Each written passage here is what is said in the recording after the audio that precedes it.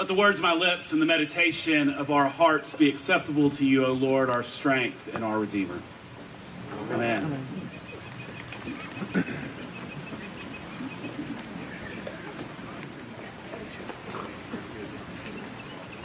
50 years. As one of the actors said on Friday night, we are now middle-aged. How does it feel?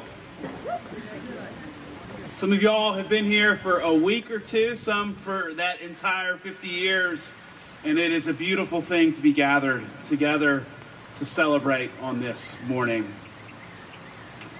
I think I'm still in shock from Friday night of a parish hall filled with people wall to wall, eyes entirely fixed on 5 voices and 2 musicians telling a story. You could hear a pin drop. Almost all of the phones were put away, except for a few people who wanted to record part of the story. The story of this community had utterly drawn in the entire room. My guess, about 450 people transfixed on how God has been at work for 50 years in this place, through this place, through the people that have been a part of this community, and through each of you. And if you missed Friday, I look forward to sharing a recording of that performance so that you can have an opportunity to witness the same as well. There were some notable moments left out of the play. Of Barry Bamberg's horse leaving the stables and jumping a fence to cross Overton and interrupt Doug mid-sentence of a sermon. I'm waiting for that moment this morning. And you all thought the trees and squirrels and the water tower were something to see out of the windows. Or when Russell had to correct Martha Jo on her pronunciation one service.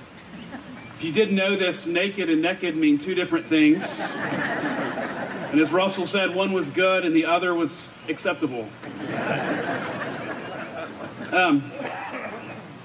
Today is not just about looking back and giving thanks. Yes, we do that. We tell stories. There are pictures and photo albums in the chapel for you to peruse today. No, today is ultimately about the reminder that we are called to make Christ known. For 50 years, that has happened. From the anonymous note left on the altar in December of 1973 that read, "The only ray of sunshine through the dark clouds of this moment is the warmth I feel at St. Stephen's. The people are so refreshing. The discussion makes me feel warm." Tisakan Ukhu, his family escaped from Cambodia and spent time in a camp in Thailand and Philippines before the diocese helped to bring them from Birmingham. And Bandel's father wrote, "Before we came here, we knew there was a God, but now we know his name." I'm glad you're here to witness this.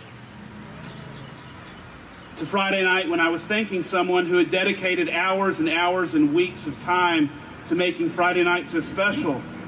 And this person shared how meaningful it was to give back because this place is the first church they've experienced that has modeled Christ's unconditional love and received this person for exactly who they are.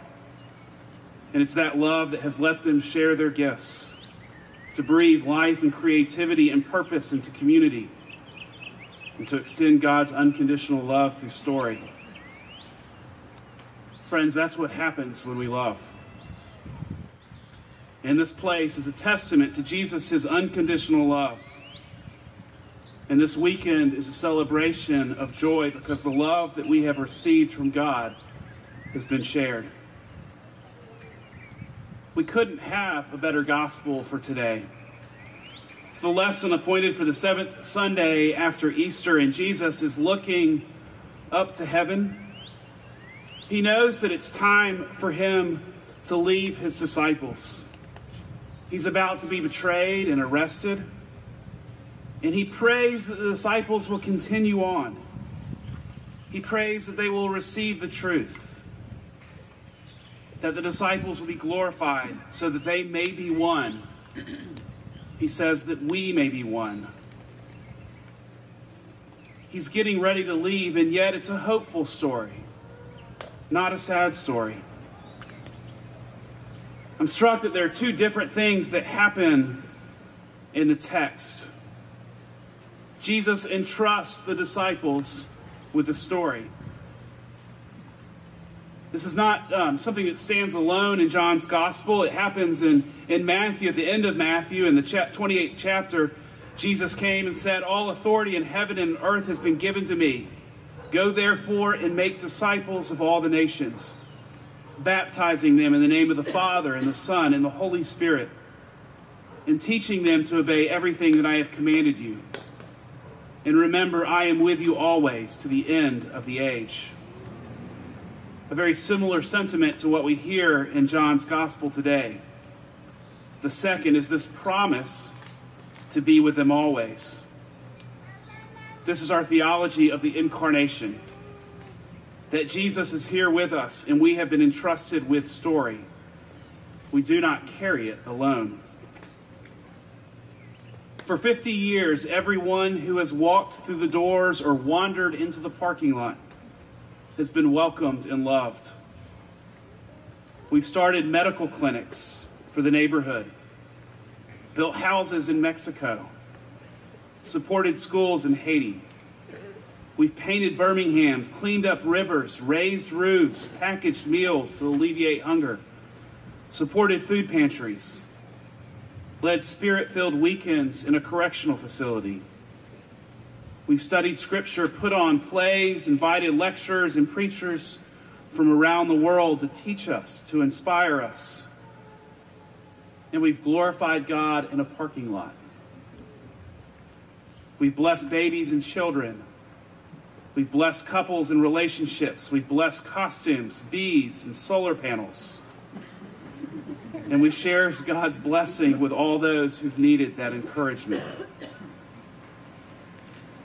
I'm drawn back to that note from December of 1973. It'd be foolish to acknowledge that many people could say the same today. That there's a ray of sunshine when we gather faithfully to share God's love that breaks through the dark clouds of this day. There is a warmth. The people are refreshing.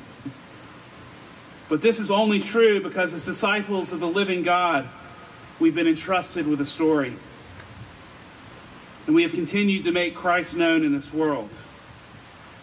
And when we share that story, we don't just do so with the promise that Christ is with us. We actually become one with Christ too. As Jesus said, "Now I am no longer in this world, but they are in the world, and I am coming to you. Holy Father, protect them in your name that you have given me, so that they may be one as we are one." Today we give thanks for our history, but only so that it compels us farther into this world. That the lives of those that have gone before us, the stories that have inspired us, may they continue to shape our lives in ministry so that God's redeeming love until the end of ages is always shared until we are all made one. Amen.